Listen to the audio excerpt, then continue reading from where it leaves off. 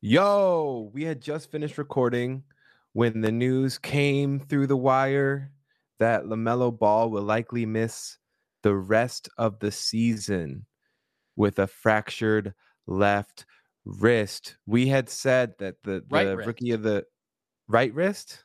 Yeah, it's a shooting hand. Oh, it is the right wrist. You're right. With a fractured right wrist.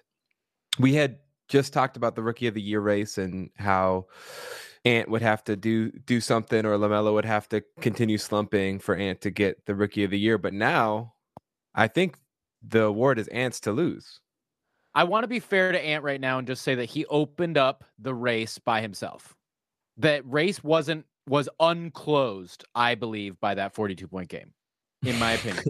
I think the case was closed, and then Ant scores 42 over the weekend, and then now it's open again. But with this LaMelo news, it kind of sucks for everyone, right? Because we don't get to see what would have actually happened. I mean, hopefully Anthony Edwards keeps playing the way he has, but it's really tough to have to deal with this right now. You know, as a Wolves fan, I don't want to have to deal with this, right? Yeah, look, I mean, it certainly wasn't close, but you know, rookie of the year is cool and all. Andrew Wiggins won rookie of the year. So did Carl. It's not really a barometer for how good they're going to be the rest of their career, but you know, it's exciting at least. And it didn't seem possible until recently. And now it seems like it's going to happen. What did you think of Nate Duncan's tweet? I unfollowed, by the way, today. What did he say? He said, I still can't imagine myself voting for any other player for Rookie of the Year, even if Ty Halliburton goes off. After LaMelo got hurt, he tweeted that? Yeah. I hate him. He doesn't know how to have fun. He is having fun, but he's having fun being a purposeful troll toward the worst team in the league just because, I don't know, is he salty about getting Andrew Wiggins or what? Is he salty that James Wiseman sucks? Further proof that he doesn't know how to have fun. If you're having fun in the wrong way, then you don't know how to have fun. Right. That's you're having fun at the expense of the worst team in the league's fans.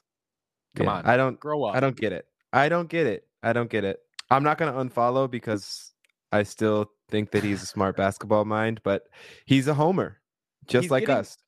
I feel like he's getting less smart though. I honestly feel like he's just getting more and more he's becoming more and more of a Warriors fan and less of a basketball analyst. And maybe he was always just a Warrior fan, but because the Warriors were so good, everything he said about the Warriors was correct. Yeah. Maybe we're once you peel back the layers, you start to see his true colors. You know, if you're going to be a fan, just be like us and tell the world that you're a fan. And so that the world knows that everything you say comes from the perspective of a fan, not a truly objective perspective.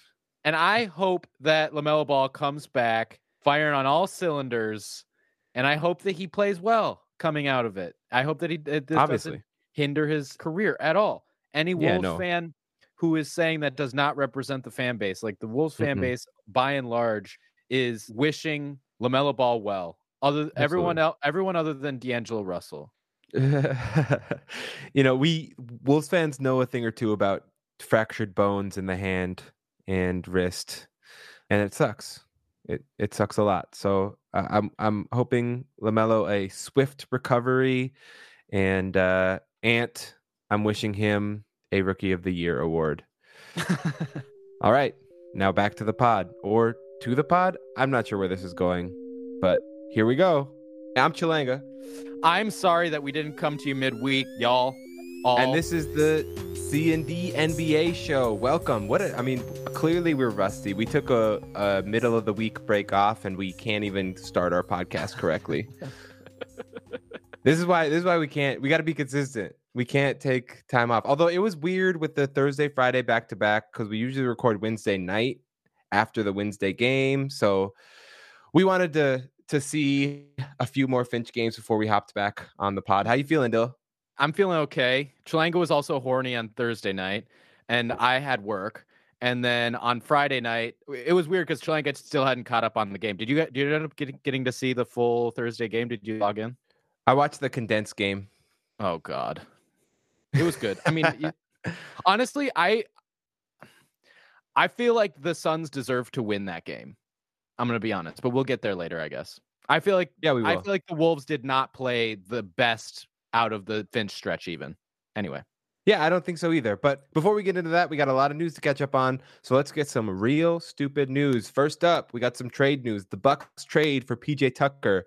They swap DJ Augustine, DJ Wilson, a 2021 first round pick swap, and an unprotected 2023 pick for PJ Tucker, Rodions Kurucs, a 21 second round pick swap, and what I believe is Milwaukee's own 2022 pick. Wait, they gave back a 2022 pick to Milwaukee? Yeah, because they wanted 2 picks, and so they couldn't get that 23 pick because of what was owed to New Orleans. And so they traded back because I think that pick the Milwaukee pick had ended up back in Houston's possession somehow. I don't know. And I'm also not sure if it's the Milwaukee pick. This is a very confusing trade. Regardless, Milwaukee did some weird trade maneuvering so that they had 2 first rounds basically to trade for PJ Tucker. Probably Trevor Ariza was involved when he was sailing around the league this summer. Yeah. And then then they got the Milwaukee pick. So they're sending it back so that they can get the 2023 unprotected. Yes. Was the 22 protected or something? Or do they just think it's a better pick? I think they think it's a better pick. I don't know. It probably is. Man. I mean, it was confusing. But yeah, it's probably a better pick. It's like another year older for Drew Holiday and Chris Middleton and Brook Lopez. Yeah, maybe it won't work out and Giannis wants out by 2023, or I don't know. Who knows? I don't really see Giannis ever wanting out, but who knows? But I think the Bucks kind of fleeced. And I don't know who Houston was going to get for PJ Tucker because he looked a little washed. But I also think that this is kind of just a smart piece of business for the Bucks because PJ's going to show out now. What really was, DJ Wilson wasn't doing anything for them. And DJ Augustine, I don't think DJ Augustine was playing well for them either. But what use was DJ Augustine when you already have Bryn Forbes, DV, Pat Connaughton, and Drew Holiday all on the same team? And not to mention Chris Middleton, who can handle the ball for you on offense. So it's I don't think that DJ Augustine's very useful for you, especially when you want to be a lockdown defensive team. And so PJ Tucker's just only upside for them. Yeah, and the Bucks want to switch, right? And so if you run out there with Drew Holiday, Middleton, Giannis, PJ Tucker, and maybe Bobby Portis instead of Brook Lopez, then that's a pretty switchable lineup. And you could go 1 through 5 and, be pretty confident about not giving up too much. Shit, Bobby Portis over Brook Lopez. Chelanga, this summer you were all out on the Bobby Portis signing. I was I think that's actually a pretty good piece of business. No. I'm just talking for a more switch because you don't want Brook Lopez switching out on the perimeter. That's a bucket, Yeah. Well, Lopez ends up on the perimeter. The idea is to have Giannis be the one who's switching and to not have. I don't know why Bobby Portis would ever be in a switching lineup when you have Giannis on the team already as the most switchable center in the league. I'm just saying if they're running 1 through 5, who's the other player then? So Holiday, Tucker, Middleton, Giannis are the 4 for sure. Who's the other one? Is DV in this that heavy switching lineup? Is it? I think it is DV. Yeah, probably. Okay. But he's just little, Yeah, you're gonna give up something just with that 5th guy still, no matter what. But it doesn't matter when you're just hiding that person, hopefully on the 5th worst player on the court. Breaking news: Hawks and Bulls eyeing Lonzo. Both teams pursuing a trade for Pell's guard. Talks with Atlanta revolving around Cam Reddish. I swear to God, I've seen every day a report that another team is eyeing Lonzo Ball. But it's that's coming out of New Orleans 100%. Yeah, that is for David sure. Griffin. David Griffin is desperate to get rid of Lonzo. But to get rid of him, he probably thinks he's going to get Lonzo. They're we have our eyes on Zach LaVine. This news might be coming out of LeVar, honestly, just trying to get Lonzo, although their relationship is kind of fractured, huh? Yeah. I don't know if he's talking to daddy yet. Oh, damn, that's too bad. All right, anyway, in more real stupid news, the Heat trade for Trevor Ariza. They send Myers Leonard and a 2027 second round pick to Oklahoma City for Trevor Ariza. What a cheap cost. Okay, first of all, that's an amazing trade for Miami. Yeah. I mean, they're not going to probably get anything out of Trevor Ariza, but like, I don't know. Who knows? It's going to be like, is it Iggy or is it Ariza who's going to be the guy who's in shape, right? Right. And it could turn out that both of them aren't, but at the same time, like Myers Leonard wasn't going to be playing for you in the playoffs. So like there was no downside. How is he worth this much? How is he worth anything? All this Myers Leonard trade was a sweepstakes to find out who the most racist franchise is. And I'm sorry to the Jazz fans out there. The Oklahoma City Thunder, low-key racist. No, he's not even gonna show up in Oklahoma City Thunder. He's waived before he gets there. That's well, why they're not. Oh, they just wanted you think that they just wanted a second round pick? Okay. Wait. You cut out. On. Sorry. Oh my God. Holy shit. That was psycho. What happened? No, it's okay. That was What happened? That was crazy. My headphones got linked up to Emily's phone somehow, and she was watching a video on her phone. And then was it porn? It was porn. Yeah, it was hentai porn. Gross, Emily. That has happened to me. It was actually she found from her mom a mix CD from when she was a kid, and the first song on the mix CD was "Let's Get Retarded" by Black Eyed Peas, like the actual version, not the "Let's Get It Started." Oh no! I'm just saying. This is the Black Eyed Peas, man. The Black Eyed Peas should be canceled, not me. That song is like that's crazy. Borderline when it came out. Yeah, they couldn't even play it on the radio the proper way.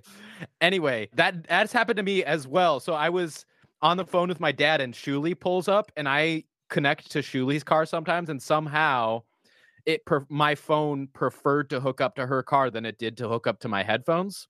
Oh shit. And so all of a sudden my dad was talking to Shuli in the car, and he's like, "Oh, hey, wait, what's going on?" And then I switched it over. It was awesome. That's tight. That's Bluetooth so tight. headphones. Make sure you're not watching porn with your Bluetooth headphones when someone who has like some sort of Bluetooth priority shows up. Oh, dude, that's always my biggest fear. Anyway, we were saying Myers Leonard's not showing up. Trevor Ariza was cheap, but Trevor Ariza hasn't played basketball in over a year. So, you're getting a 36-year-old who has not played basketball. I think a 2027 second round pick is a fair price. I don't know what a second round pick does for OKC at all. Unless they just keep collecting these picks. At some point, you're going to have to consolidate. Yeah, I wonder. Maybe there's a little bit of a trade exception that happens here too. I'm not really sure how this benefits OKC, except to I mean, Sam Presti is just kind of pick obsessed, right? Like, yeah. I just hope that it's not. He can't be stopped. I hope that it's not that they want Myers Leonard to play. No, they don't. I like everybody who's anybody has said he will not even show up to Oklahoma City. He is out for the rest of the year, if not forever. But he's going to make $9 million this year for saying the K word. So yes, he will, but he will not make any money next year. Myers Leonard almost gets a free vacation. Oh, he totally does. He gets a paid vacation.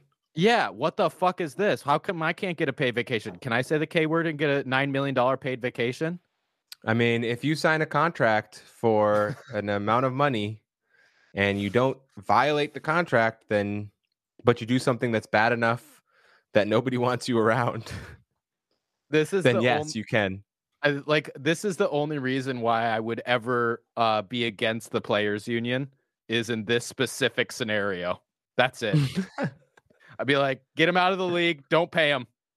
Yeah, I mean, that's fine with me, but he will get paid and he'll probably keep on streaming and make money off of that. And oh God. You know what? The MAGA fucks have infiltrated Twitch, which is kind of shitty. There's a QAnon stream that's on Twitch now. And I watched it for a second because I was like, there's no way. This has to be like satire or some shit. No, I actually clicked on it. And then I was like, oh, no, these are actually QAnoners that are just talking about QAnon just nonchalantly on Twitch. So I thought that I had a socialist bastion in Twitch, but it is starting to become terrible. So Of course. Twitch, clean up your act. Fucking Twitch. All right. Moving on. The NBA and NBPA have agreed on what the COVID restrictions for vaccinated individuals will be.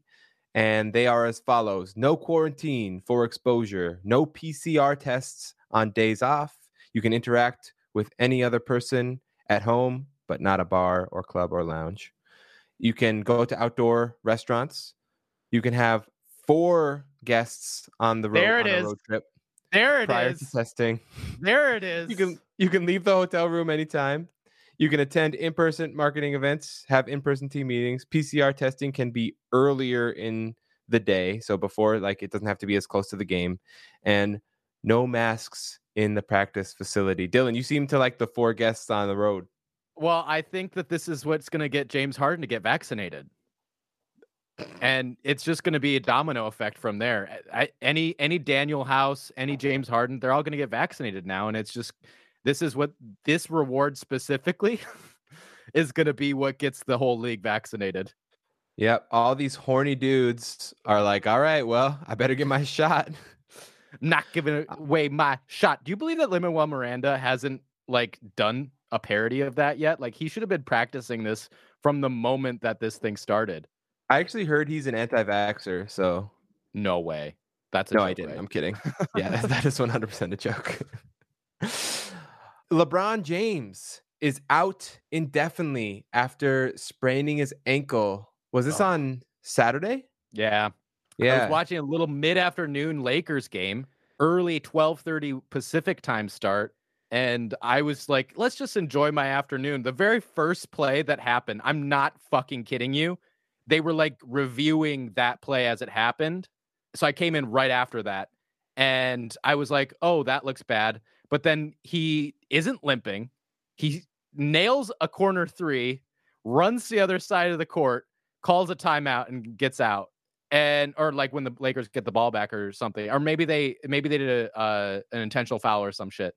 But I did not see him limp. I thought that he was going to be fine. And I wouldn't be surprised if we see him before the end of the season come back, especially with the MVP race looking like if he could come back and just all he has to do is be as effective as he has throughout the rest of the year. I think he has the inside track at the MVP still. That being said, these high ankle sprains are very dangerous and usually do take up to 6 weeks, but there's no ligament damage. I feel like if you can play through the pain, you can play. And that's kind of what LeBron has done throughout his career. It depends on what LeBron wants and how much the Lakers think that they need him. And obviously, how early they can get AD back. Maybe they have been putting AD in the cryo chamber, a hyperbolic time chamber or whatever Goku was in, and just trying to wait it out. And maybe he'll come back earlier now. I don't know. But this is just an interesting twist in the Lakers season now. Yeah, I mean, I think that any LeBron James injury, I think out indefinitely is just gonna kind of be the go-to, because I just feel like when you're LeBron James, putting a timeline on an injury is gonna really stress people out. And so just not really having a timeline and just letting LeBron heal as he heals is feels like the more proper way to do this. But this is tough for the Lakers because Anthony Davis is out at least 2 more weeks based on what I've been seeing.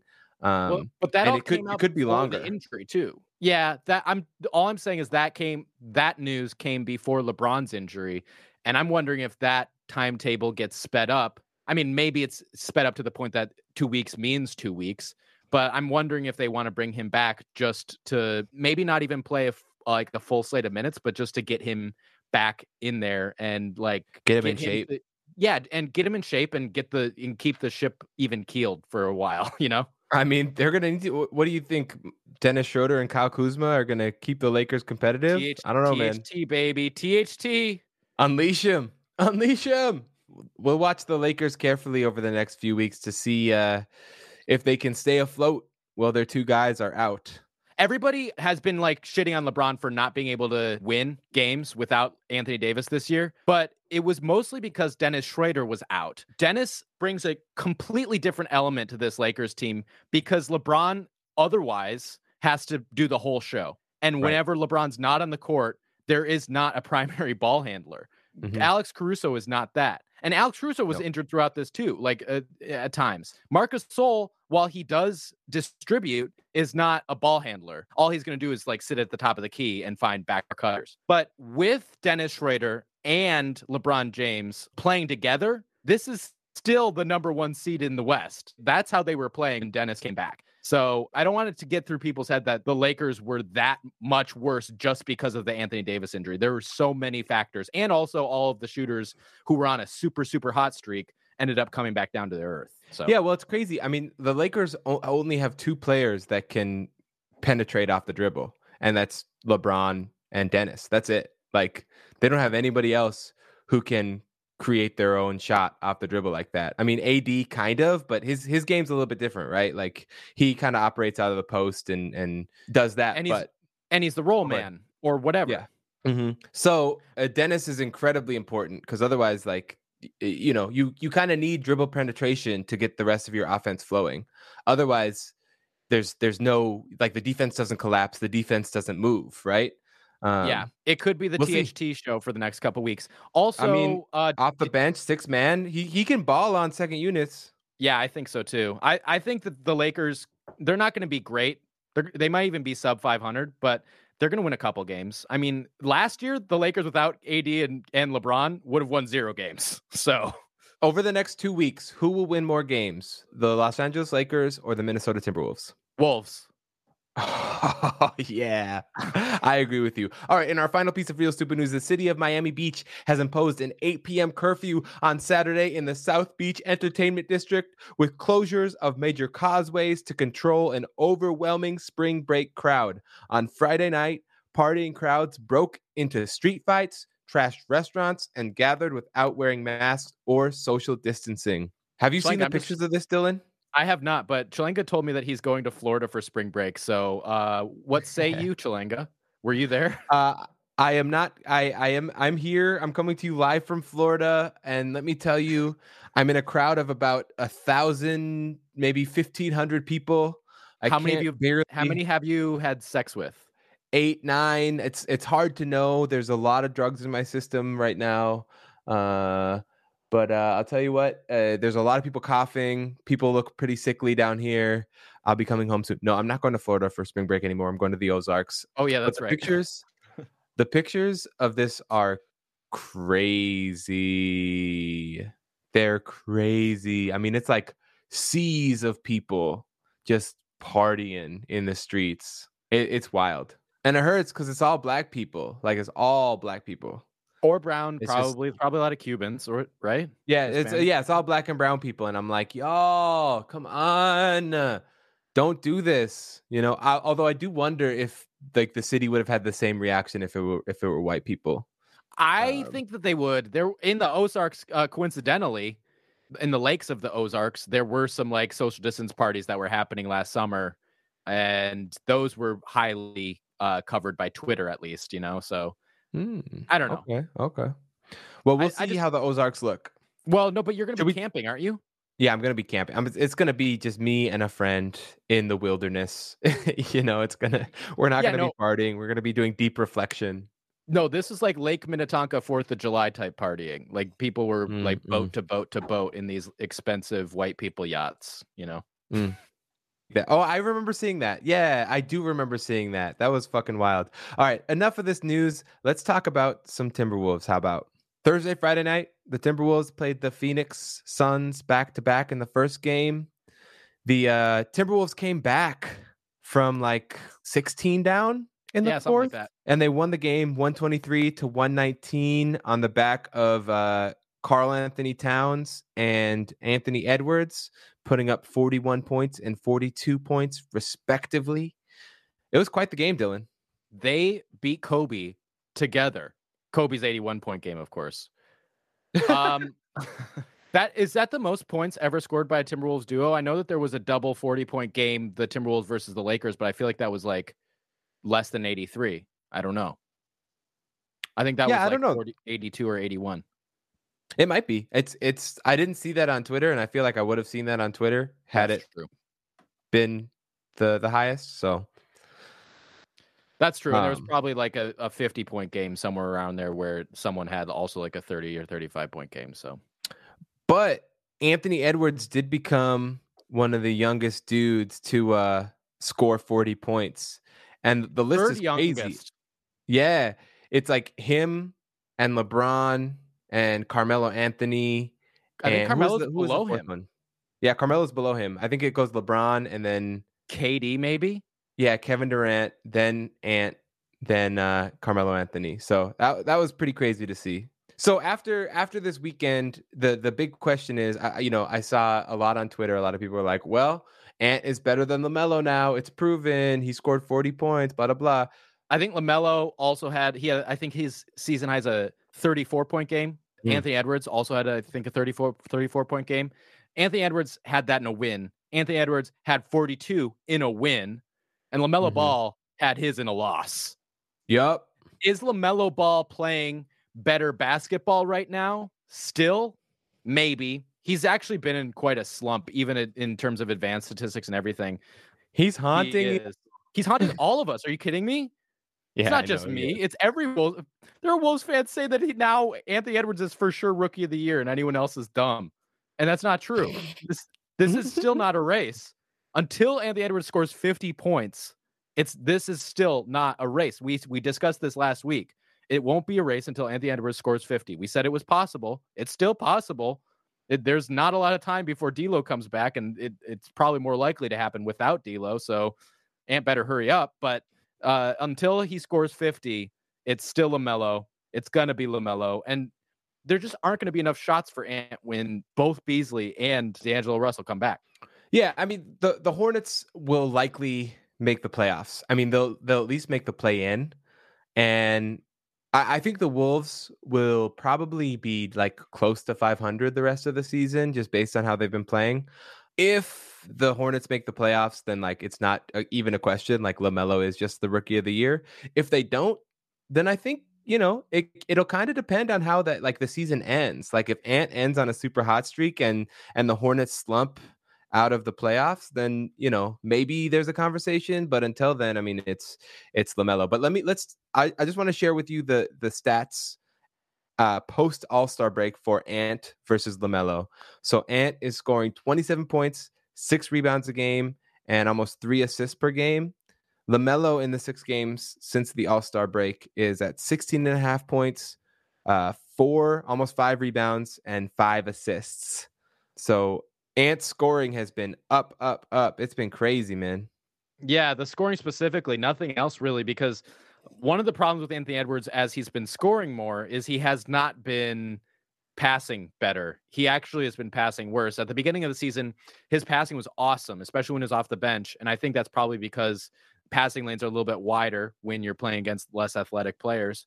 But his assist to turnover ratio has officially gone into the negative, which is not necessarily a great sign, but I still do believe that Anthony Edwards has that potential to be a secondary ball handler on good offense. So, and let's remember that even if LaMelo Ball was drafted by the Wolves, he would not be playing as well as he's playing in Charlotte. Let's be realistic here. The real question is like, okay, so we take LaMelo Ball number 1 overall. We still have to defend him to the grave because he was picked above anybody else, first of all. Mm-hmm. And we'd be nervous right now because let's just say LaMelo Ball would also be in a slump, but he would be in a slump from whatever Ryan Saunders got him to do versus James Borrego, who is getting LaMelo Ball to like play at like a starter level on a playoff team. There's no way that Ryan Saunders would have gotten LaMelo Ball to play at the level that he's playing or that he was playing at the beginning of the season. No way in hell. Well, and it's like, would LaMelo even like LaMelo didn't start the season starting, but like with DLol healthy, would LaMelo start? I'm not sure. With DLol and Malik both healthy and available, would LaMelo be in the starting lineup? It'd be tough defensively because LaMelo is right now just being shaded on defense by playing the worst guard on the floor. Mm-hmm. That's basically what's going on because Terry Rozier is a solid defender. And so that actually works for them. And that would not work in Minnesota at all. No, it wouldn't. And it especially works for them because LaMelo is great at reading passing lanes. And so he's great at getting a steal off the pass and then, getting in transition. But as far as one-on-one defense, it's like he's thin. He doesn't move laterally that well.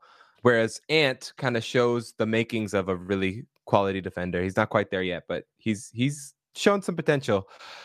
The other exciting pieces of Wolves news is that Ricky Rubio is back.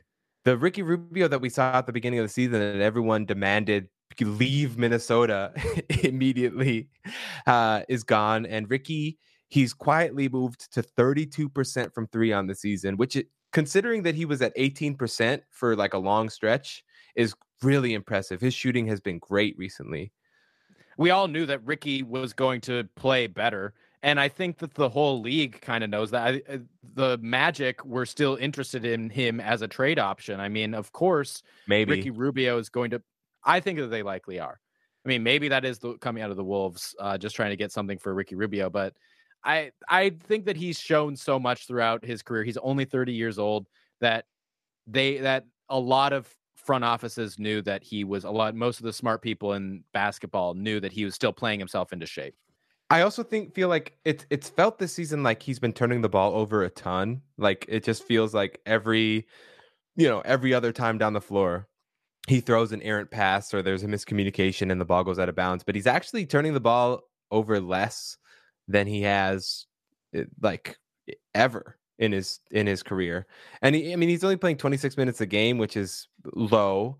I mean, he was up at 30 with Phoenix and Utah, but he was turning the ball over, 3 times a game with those teams, and he's at 2 turnovers a game. So I think that we have been too harsh on Ricky Rubio, and he's showing up again, and it looks really awesome.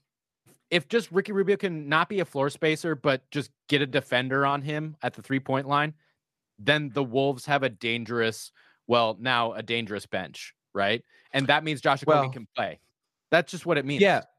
Yeah. Well, I mean, I think this is a good transition point here because I mean, theoretically, based on what we've seen, I mean, since the All-Star break, I think specifically, it seems like the Timberwolves should have a pretty solid bench unit once Malik and D'Angelo Russell come back. But I'm wondering how Ricky Rubio will fit back into this backup role, how Ricky Rubio will look playing next to D'Angelo Russell. How will D'Angelo Russell buy into like Chris Finch's shit? Will he like defer to Carl and Anthony Edwards? Like Rubio, Ant, and Carl are playing so well together right now. I find myself feeling a little bit nervous about reincorporating, not so much Malik Beasley, but I mean, specifically D'Angelo Russell. How are you feeling? Yeah, it's almost like, so when you have a bad team that's also injured, there really aren't any stakes when you're watching the game.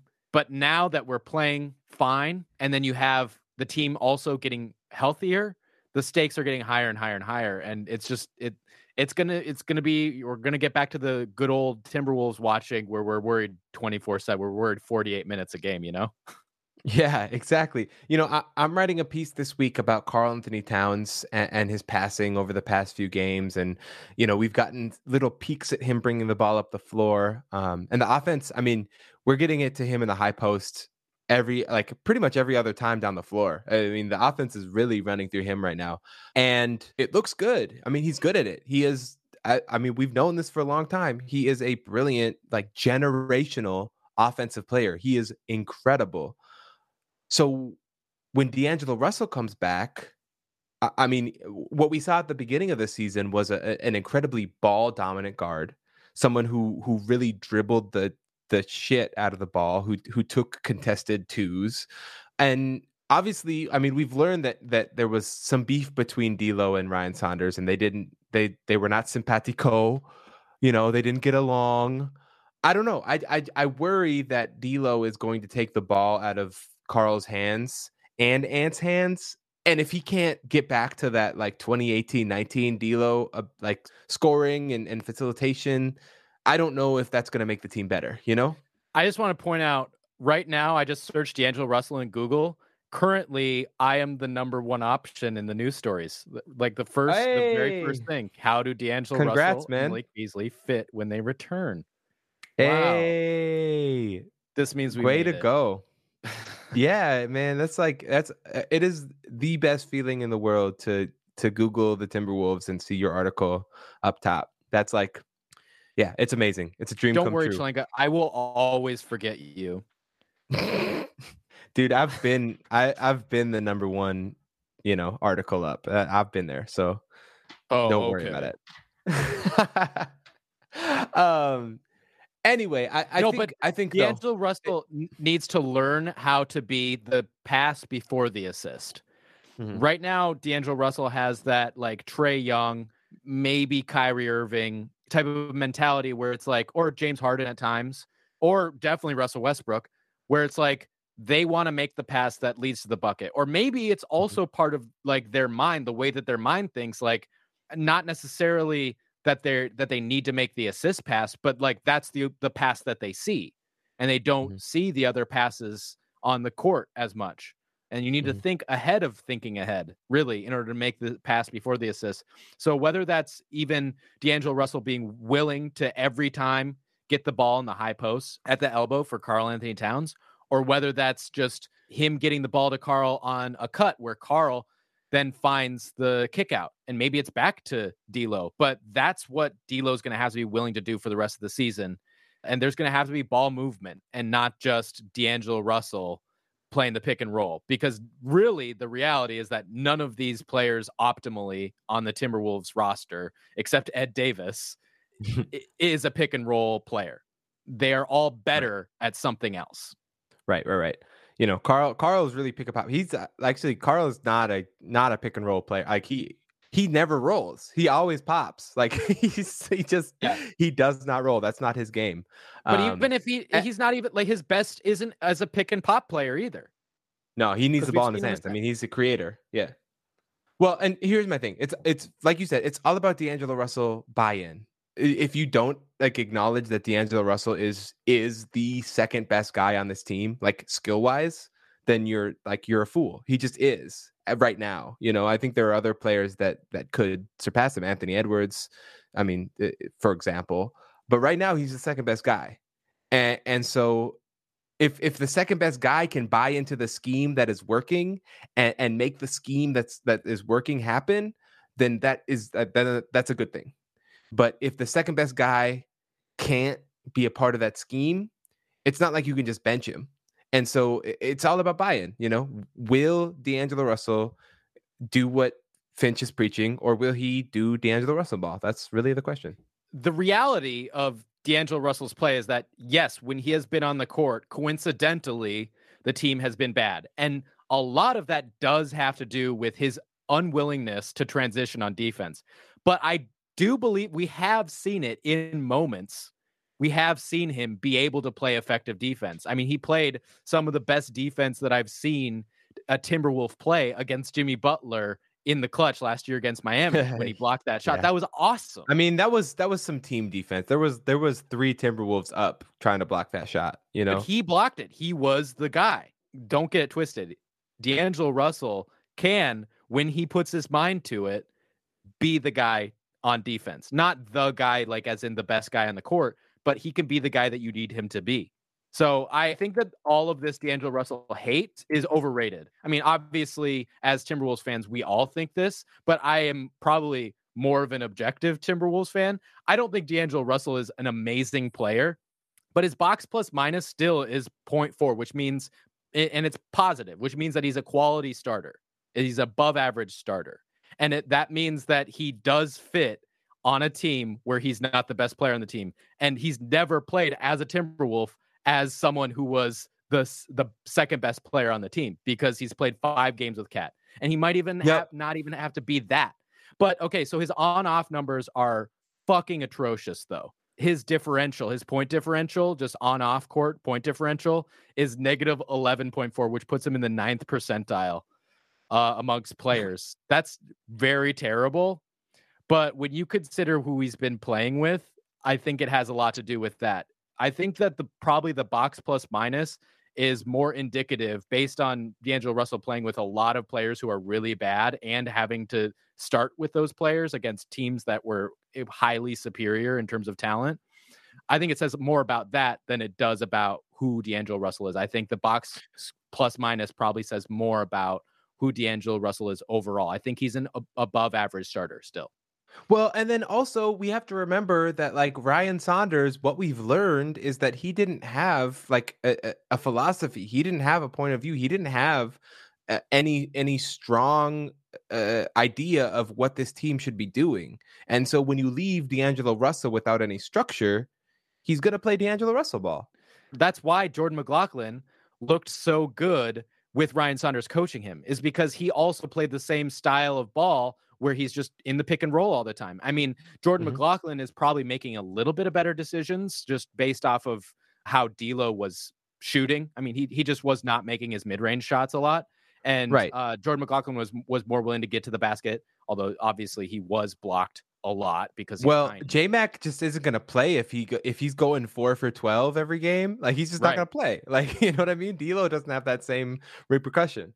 Right. So, but I just think also with DLol being reined in, I think JMac is going to be reined in because he's not going to be able to play pick and roll with Nas every play. And that was effective for the Wolves. But the problem was it didn't help us get back on defense. And so I'm wondering if JMac even has a spot on this team, even if Rubio or DLol get hurt for the rest of the season, because like Jaylen Nowell has shown that he can play in this pace and space type of offense that Chris Finch wants to run.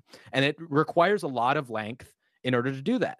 And so the article I wrote this week was basically about how with Beasley and DLol coming back, there are going to be a lot of players that aren't not going to get minutes. And there are going to be a lot of Mad Wolves fans about this. Like in my article, I had an 11-man rotation and the 11th guy was Josh Okogie. And I think Josh Okogie has to play on a good Timberwolves team, but you need spacing around him. And some of the players that are going to be out of the rotation are like Jarrett Culver, obviously Ed Davis, Jared Vanderbilt, because he doesn't space at all. And does he have another offensive skill? No, according to Chelanga on Twitter. And JMac, I just don't think. Name one, Dylan. Name an offensive skill that Jared Vanderbilt has that is like he can't pick, quality. But he can roll. He could jump. I don't think that's an offensive skill, though. That's just athleticism, right? Yeah, he's a solid finisher. He is a solid finisher, but then solid finisher for his size. He's 6'7", maybe 180 pounds. He's tiny. Like he is bigger. He's more than 180 pounds. He's probably like 215. Come on. But he is not much bigger than Jaden McDaniels. He's probably skinnier than Jaden McDaniels, I think, at this point, in my opinion. He just looks very slender. A lot of it is muscle, and muscle weighs more than fat. I get it. But he's just an undersized 5, and it's just going to be tough for him to play if he doesn't have like an elite offensive skill. Yo, on Twitter this weekend, John Krasinski tweeted out like, man, Jared Vanderbilt can dribble. That's really a part of his game. And I was like, who the fuck are you watching? Like, I have seen him dribble the ball into nothing on a fast break so many times this season. It's like every time he grabs the ball and gets going in transition, I'm like, please God, let him pass the ball. Let him pass the ball. I think what he saw was that time when Vanderbilt got it. He went in transition. I think he passed to Ant, and then Ant passed it right back to him for the easy lay-in. And I was like, okay, that was nice. But he wasn't really doing the dribbling. He passed the ball. Yeah, but anytime when there was any Jared pressure, Vanderbilt dribbles, it's a turnover. Like when Jared Vanderbilt dribbles, it's a turnover. So like whatever. I'm not a fan, but we know this.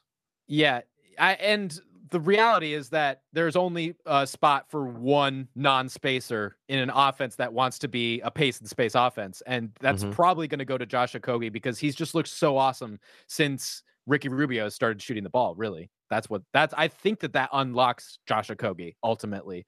So unfortunately, hopefully we can get something for Jared Vanderbilt because he has shown out, and like for the right team, I think he does deserve minutes. That's the thing. After the 10th guy in the Timberwolves, every single player deserves minutes on some team, maybe not a playoff team, but some team. and has value because a lot of these players are young. So whatever Rosas can do to package these guys together, maybe there is that star trade. And I think it's probably Malik Beasley coming up because that fit with Ant just does not make sense. And that's another thing that my article was about, was like, how long do we go before Malik Beasley is traded? Because Anthony Edwards is now playing shooting guard and playing out of his mind. He's doing great. I mean, the ideal would be if you could, I mean, Ant has said that he likes Rubio, but in a vacuum, the ideal would be if you could package Ant and Rubio together to get that third star, right? I mean, that's the salary right there. That's $30 million. Wait, and Rubio? Oh, sorry. I mean, Malik oh my and God. Rubio. Oh my God. Sorry. I didn't mean to break your brain. But I want to backtrack a little bit because I think that Josh Okogie playing is tough with Jaylen Nowell also playing, because like Ant, Josh Okogie is so much better at the 2 than he is at the 3. Like watching Josh Okogie defend Devin Booker over the weekend reminded me and every other Timberwolves fan why he was such a favorite the past couple of years. Because when he's guarding the best guard on the other team, sayonara, you know what I mean? Like he blocked James, like that James Harden step back block. That's like an all-time Timberwolves play. Like we love that. But this season he's been tasked with guarding 3s and 4s, and he just can't do that. He's too little. Yeah, he can kind of guard the 3, but not any of the best 3s in the league, of course. Yeah, no, he's not your LeBron James stopper. Yeah, no, and any of the best 3s are 6'8", and just their effective height is just so much greater.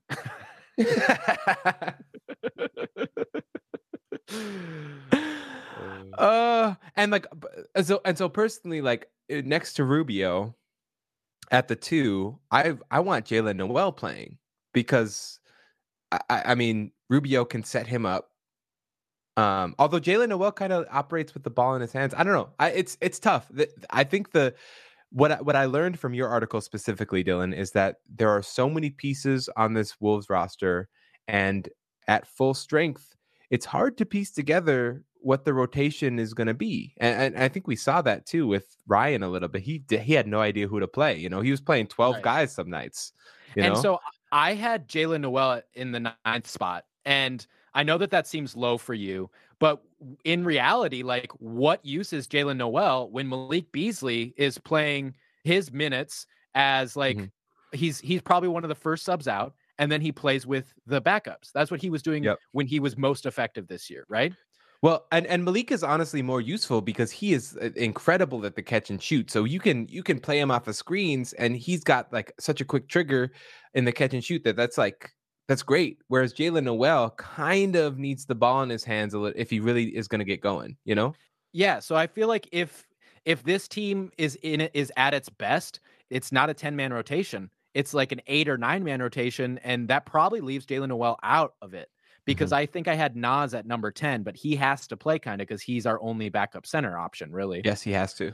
So unfortunately, he's playing well. Like Naz Reid is playing well. Naz Reid has convinced me this season. I was not sure about him at the beginning of the season, but like he has convinced me that he is an NBA player. He has been playing so well. He is an above average backup center in the league, and any team would be lucky to have him as their backup center for sure. Dude, when he drives to the basket from the 3-point line, like, he does it 4 or 5 times a game, where he pump fakes, drives to the basket from all the way from the 3-point line, and it is like an automatic bucket. Every time he does it, I'm like, that's going in. Like no doubt. So, but what I'm wondering is, it's probably better if Malik Beasley's actually playing more often with the non-starters, with the bench, and Jaylen Nowell is maybe out of the rotation completely. And that's just something that we're going to have to discover as Timberwolves fans, is that like, we can't have all of our favorite bench play. We can't all be Logan Altons hoping for Ashton Hagens appearance every game. You know? Yikes. R.I.P. Ashton Hagens. R.I.P. Logan Alton. He also got canceled because he loves the lime greens. Dude.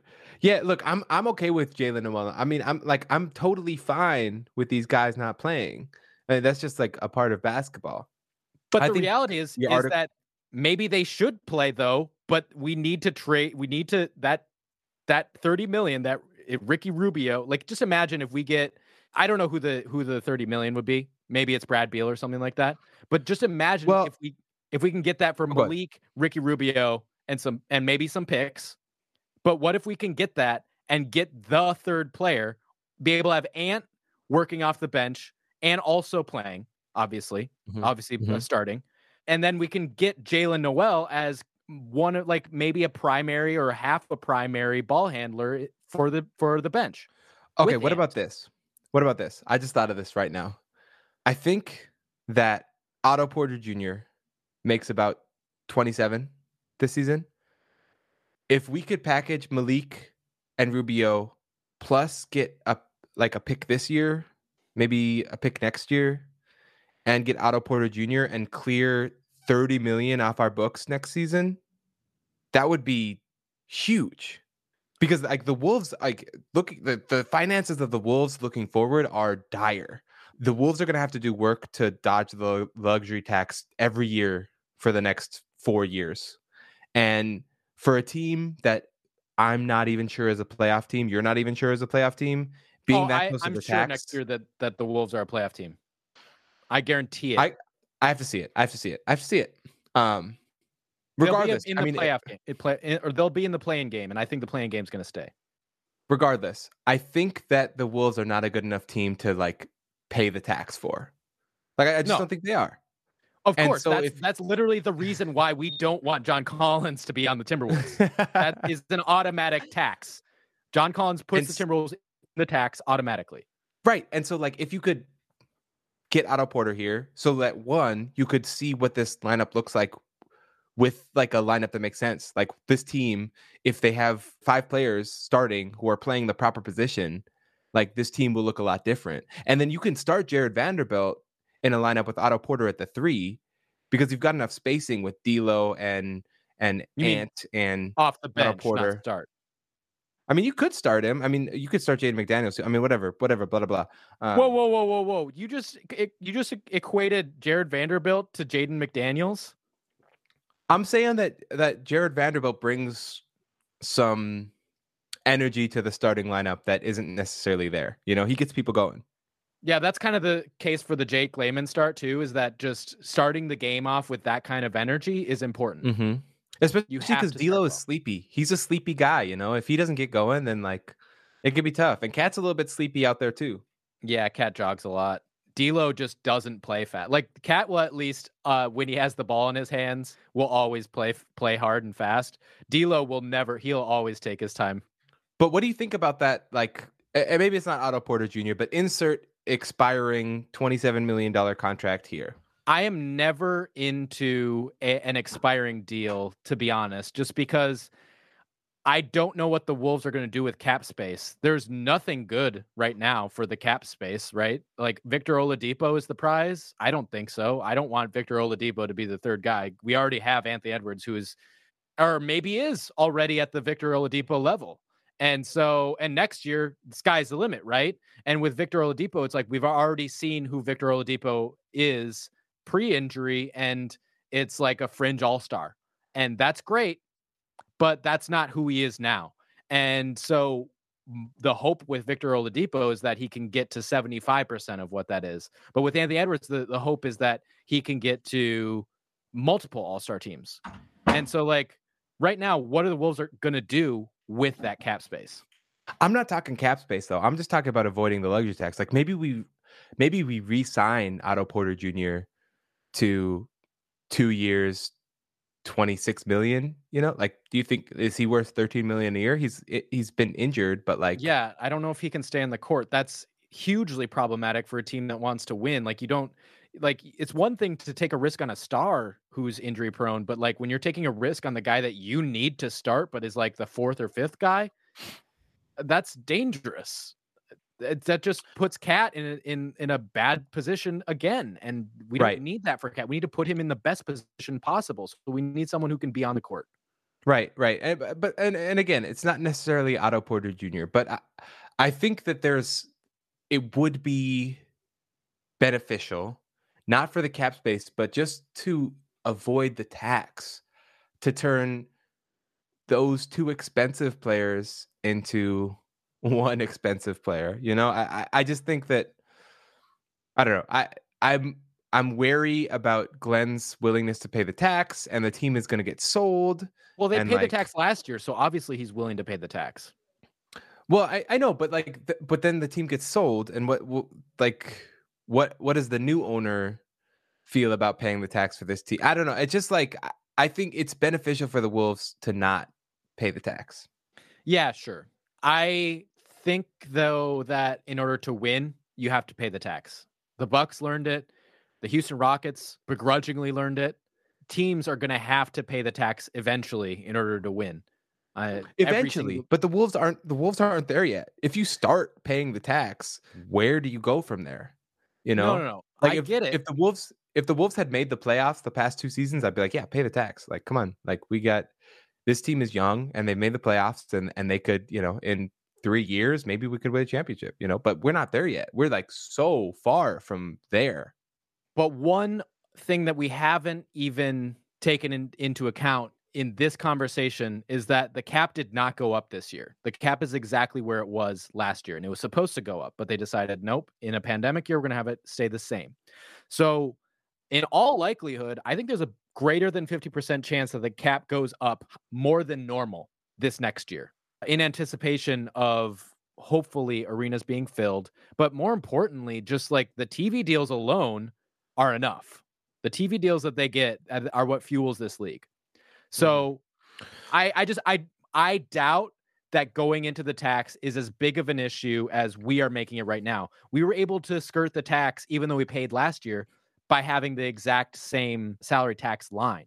So if it goes way up, then sky's the limit. Like what could end up happening is that there is another big bump, like in the Kevin Durant free agency year, that could lead to some team getting stacked. So maybe in that sense, it is not a bad idea to like pay money right now. And I don't think it's a bad idea ever for the Wolves to pay money. So if it does mean like clearing cap space, any clearing cap space Timberwolves fan, you can unfollow now. Yeah, I'm just kidding. We need your downloads. I do not care about cap space. I'm more wary of paying the tax than you are, especially in an ownership transition. It makes me nervous, but it shouldn't be too hard to skirt it for at least next year. And that's the point, is that is the test. That is the litmus test for what this Wolves team can be. It can't be this season, obviously, with all the injuries. We don't know what the Wolves team can be. But if Cat and DLol are healthy all year round next year, then we can know whether we go into the tax or not. But for now, I don't know what cap space is going to get you anyway. Yeah, I think that we should not count on DLol being healthy for a full season. He has only played one healthy season in his whole career. So, he is quite injury prone, but who knows? That could change. Maybe after the surgery, he'll feel a little bit better. I want to clarify that this wasn't just like a surgery that needed to happen right away. It was more of a preventative surgery. And it was like the Scottie Pippen surgery where it was like, oh, you could have had this over the off season, but you just decided to have it now in the middle of the season. It almost felt like maybe the Wolves told him, well, since those are there, let's do this. We'll come back next year. We're going to be strong and we'll be healthy. We'll have a strong end of the year. And then we'll go into next year, guns a-blazing. Because it was just bodies in the knee. It wasn't like it was a torn anything. So no. But I'm saying yeah, I get you. So this isn't injury prone. This is a preventative measure for the future, which is great. A great thing for the Wolves franchise that it happened this year it is. in a year that didn't matter anyway. But yeah, I don't want to trade Malik yet. Like, I think that Malik is really valuable to this team, and I really like him. Like, I like watching him play. I like rooting for him. I think that he is a super weird dude, and I appreciate that. Based on what I've seen on his Instagram, he's trying to grow and learn from his shit, and I respect that. I appreciate that. And I like Ricky Rubio too. So I'm not advocating that we trade them for nothing. I just think it's interesting to think about trying to clear cap space while also putting together a roster that just makes more sense as far as fit. That's true. If we could get a good amount for Beasley, like obviously we would need a lot more than just Otto Porter Jr. if we get rid of Malik Beasley and even Ricky Rubio, who is an average, like that would be their solution at point guard, essentially, because I don't think Kobe White is going to be like ever an above average starting point guard, right? So having Ricky Rubio would be really great for them and is an asset. So if there is a way for the Timberwolves to get back a first round pick, I'm not saying it's necessarily the Bulls first round pick, because I think that they probably want that badly. But if they can get a first round pick from a different team who's not necessarily looking to pick this year, I think that'd be great, because the Wolves without a first round pick this year are kind of sitting ducks. It sucks to not have a pick in the first round of this draft. Yeah, it does. It does. I think Ricky Rubio would make the Bulls a lot better, actually. Oh, Like, they are kind of desperate for some point guard play right now. they loved Satoransky 2 years ago. If you love Satoransky, I mean, Ricky Rubio is going to be a god in Chicago. Dude, and then Kobe White and Malik Beasley coming off the bench. Are you kidding me? Ooh, That's a some playoff serious firepower. That's a serious playoff team. Yeah, and then you could, move Patrick Williams up to the 3, Markkanen at the 4, Carter at the 5, and you got yourself a team. I like that as much or better than the Hawks, even with Nate McMillan as the coach. Yeah, the 8-0 Hawks under Nate McMillan. Can you believe that? Oh my God! Congratulations, Nate. We all knew it would happen. Yeah, I thought he should not have gotten fired by Indiana. I was disappointed by that firing. And look, they're not playing that well this year, although they've had a lot of injury shit and trades and whatnot. So yeah, they've been playing pretty well still, considering. But yeah. I think yeah. I get it, because like it's a complacency fire, and in sports you can't be complacent. You have to make a move, and they gave Nate McMillan like an adequate shot with some pretty good teams. I mean, he was there for what, 5 seasons? That's a good tenure for a coach. So, and I also like the movement with Nate McMillan coaching Trae Young. This is just so much more interesting than if he were in Indiana this year. I'm almost glad, especially if they keep Nate McMillan coaching in Atlanta. Yeah, they're looking really good. They're looking very good. All right, well, that was a good one, Dylan. We got a lot out in that one. Yeah, we kind of went off on that. That's what happens when we don't talk for a whole week. So the Wolves' upcoming games, the Wolves have Oklahoma City on Monday tonight, then Dallas on Wednesday, I believe, and then a back-to-back Saturday, Sunday against Houston, or is it Friday, Saturday against Houston? Houston just lost their 20th game in a row this season. So looking at that, I mean, will Houston end their losing streak against the Wolves? I hope not. But this stretch looks like all 4 of these games are winnable. So it seems like the Wolves should come out of this stretch 3-1. I think so too. It should probably be the Thunder and the 2 Rockets games. If we can sneak out that Mavs win, that's great. But they're kind of desperate right now too. So yeah, they are. It is Friday, Saturday, by the way. And Malik Beasley comes back on Saturday. So sick. That is awesome. I think DLol is looking like he could come back as early as tomorrow. Well, look, and the thing about the Wolves versus the Mavericks with Luka Doncic is that, like, I don't know if there's a better equipped player to guard Luka in the league than Josh Okogie. So, looking forward to that. Yeah, me too. That's going to be a good battle. When D'Lo's back, who are the 5 players on the court to start the game and to finish? I think D'Lo and Josh, McDaniels, and Cat make sense to me. I also think that makes sense just because I think that the Mavs are kind of smaller. Even with Josh Richardson playing in place of Seth Curry, they still play as if Luka is the small forward defensively. So Josh Okogie on Luka works totally. I don't even know what is like their most common starting lineup in this season. Because Kristaps has been hurt so much. Has it been Luka, Josh, Finney-Smith? Like, does he start for them?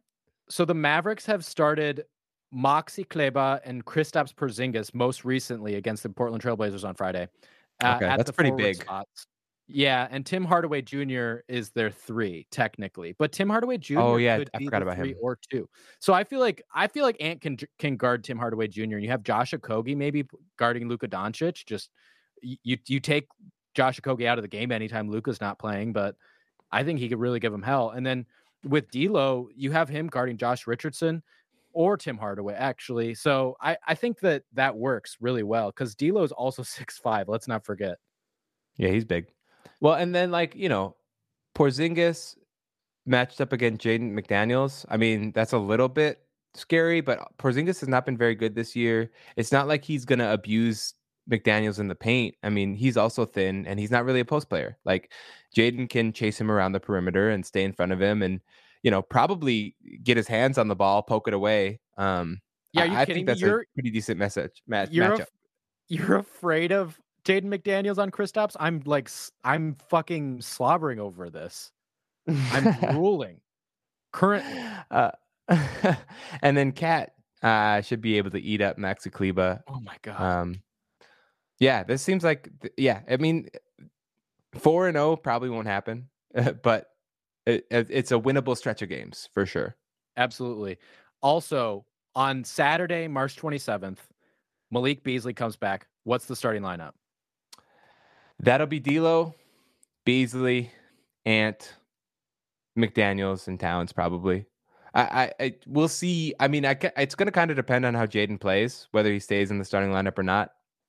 I don't know. And I could see Finch also just switching up that 4 spot pretty constantly to see what works I think between Juancho is going McDaniels, to get some Vanderbilt, run. and Juancho. Yeah. That's my thing about like Vanderbilt maybe losing out. He's gotten down to 5 minutes a game now, or like in this past game, and then I think in the last game too. Even before that, like his minutes have been steadily decreasing since Finch became coach. So I'm wondering if that's the de-installation, and if the installation is Juancho, maybe as the starter. But I think Jaden McDaniels long term, and I think Finch knows it. Everybody's worried that Finch doesn't know it, but I think Finch knows that Jaden McDaniels is the future at the 4. Well, and what we noticed right away that Finch likes ball handlers out on the court, and Jared Vanderbilt is not. Juancho is not a great ball handler either, but he attacks off the dribble like fairly regularly. Actually, Yeah, I don't like it, but he does. I actually don't hate it. I think it's a lot better than I thought it was going to be. He's better. I think he's got the best ball handling of any of the 4s, unless you're counting Jake Layman, and I'm not, because Jake Layman cannot play 4 defensively. So, and Jake Layman is a 3. We learned that this year. I think that both Jaden McDaniels and Juancho have shown more ball handling these past couple games that has been a little bit enticing, at least. Jaden is like every game, he's inching, just dribbling a little bit more, driving a little bit more. I'm liking his progress. He's really, I mean, he's going slow, but it's good because he's doing what he can do right now, and then just experimenting here and there to see if he can push himself a little further. It's cool to see. That first bank shot in the game on Friday night, that first shot, that was a bad shot. That was hilarious, but it was awesome. It was awesome because it looked exactly like KD. It was so good. Yeah, except it was guaranteed it was accidental.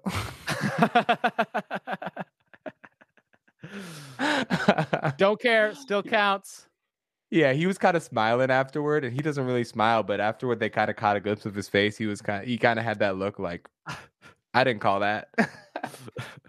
So the 3 ball hasn't been going in for Jaden, and that's kind of sucked. And especially because the 3 balls have been wide open looks. And I think he's suffering from he's a little bit too open, in the same way that Dario Saric was a couple years ago for the Timberwolves. But when he's not making shots, and kind of in the same way that Dario was playing 2 years ago as well, like he makes up for it in other ways. He brings so much energy, but he also he is starting to play really well and effectively on offense. He is not the same. At the beginning of the year, he was kind of the same Jared Vanderbilt whenever he wasn't shooting, that is, where he was just like, oh, all of a sudden he's cutting, but I'm in everyone's way now. But that one pass from Ricky Rubio to Jaden McDaniels, where Cole had to put on his Ricky Rubio jersey, that was awesome. It's starting to happen for him, where he doesn't need to necessarily shoot 40% from 3 to be an effective offensive player. And then you get to the defensive side of the ball, and it's just like, that's why Jaden McDaniels has led this team in plus minus from the beginning of the year. And on Friday night, he did that too. He was plus 11, I think, and that led the Timberwolves, and there's a reason for it. He's figuring it out bit by bit. It's really cool. Since Finch has taken over, he's shot 26% from 3. But I will say that since the All-Star break, he's back up to 40%. And this is all low. That he has not taken that many shots, right? Right. But pre-Finch, it felt like every time Jaden shot the ball, it was gonna go in. And Yes. then when the shift happened, we started to see more clanks. And then and we, especially those first 5 games of Finch, like he was just busted. Like he couldn't make a shot to save his life. It seems like he was nervous with the coaching change. He's like, Yeah. I just got comfortable playing for this coach, and now it's like I need to prove it again. Oh my god! hmm Like And none of like the we're other doing guys had to different prove it. stuff now. Yeah, and none of the other guys had to prove it in the exact same way. Like Ant didn't Right. need to prove shit, obviously. No. Carl, nothing. But like Jaden McDaniels was the one guy who was like making a surge who needed to prove it all over again. And so I think that's Yep. partially why he's got the yips. But like, yeah, as you said, he's up above 40% from 2. Or is it overall field goal percentage? His overall field goal percentage has increased since Finch has taken over. I'm saying Yeah. since the All-Star break, he's up to 40% from 3, but since Finch has taken over, he's at 26%. Oh, weird. Oh, just because of those terrible sick like bunch of games that happened before. Yeah, he had that, 5 bad games. The Wolves played 5 terrible games. You know what I mean? Like, right. Oh, I thought you meant overall because yeah, his field goal percentage has gone up overall, and he was 4 for 7 from 2 on Friday, which is so encouraging because that's what needs to happen if he's going to Mhm. be like. I think he could be the 3rd best player on a really great playoff team eventually. I really root for him, man. I really root for him. I would love to have a player like him on the Wolves. Just a versatile 3, 4, maybe 5, depending on the matchup, who can dribble and shoot and, create his own shot. Ooh. If you were Kevin O'Connor, I think you were talking about Pokashevsky right now. Yeet. Dude. Poku scored like 23 points in a game the other day. I texted Dylan right away. I was like, bruh. We're not going to be wrong on him, though. Like, we're just not going to be wrong. Yeah. It doesn't matter. He's not going to be very. I mean, the best he's going to be is just a floor spacer. Like that's it. But Because he's never going to be good enough with the ball in his hands to make that a legitimate option. But the problem is he's going to drive on a lot of those open shots. He's going to drive into these guys and then try a hook shot. And so he's just going to play himself out. Not if he wants to stay in the league. If he wants to stay in the league, he's going to take that shot. Oh boy. Yeah. All right. Well, thank you for listening to the C&D NBA show. This has been fun. Don't forget to follow us on Instagram and Twitter at C&D NBA show. Send us an email at cndnba@gmail.com. Read our stuff at Zone Coverage. Dylan has an article out right now ranking the players in order of like playing time or who's guaranteed to play, who's not in the rotation. I got a piece coming out tomorrow about Karl Anthony Towns, the new point guard for the Timberwolves. Yes. Yeah, he's looked incredible. We barely even talked about Cat this episode. That's crazy. He hasn't been the story. So he hasn't been the story. But just real quick, since the All-Star break, he's been scored 26, only 8.3 rebounds, which is tough. But almost 5 assists per game. That is really weird because I feel like the Wolves have also been out rebounding teams, not consistently, but like much better than they had early on in the season. Jared Vanderbilt is stealing a lot of Cat's rebounds. You can actually see it when you're watching. You can see Jared Vanderbilt and Cat both go up for the rebound, and Vanderbilt is just fighting for it, and Cat like just kind of holds his hands up and is like, "Okay, go for it." You got it, bro. I feel like that's also probably why Jared Vanderbilt's stats look so good, is because he's getting like when you do get all of those rebounds that are maybe like fought between two teammates. That's when your on-off stats start to look really good, or your like box plus minus starts to look really good, or win shares. Yeah, and if Karl got 2 of those rebounds back from JV, then we're talking 26, 10, and 5. Mm-hmm. That's crazy. That's all NBA numbers. Even when the story really should be about him, it's about Ant because he's got 41, Ant's got 42. Even though Cat had the best game, obviously. Yeah, I think Cat has pretty quickly become, if not the most, one of the most underrated players in the NBA. Just because he's been injured. People all of a sudden he's injury prone just because he had 2, semi-prolonged injuries on one of the worst teams in the league that no one's watching. Yeah, one of them was COVID. And yeah, so he's fine. He's not injury prone. He was a fucking Iron Man the first 4 years of his career. It's all good. This is the longest outro of a pod we've ever done, but I hope people enjoy. Much love. Bye.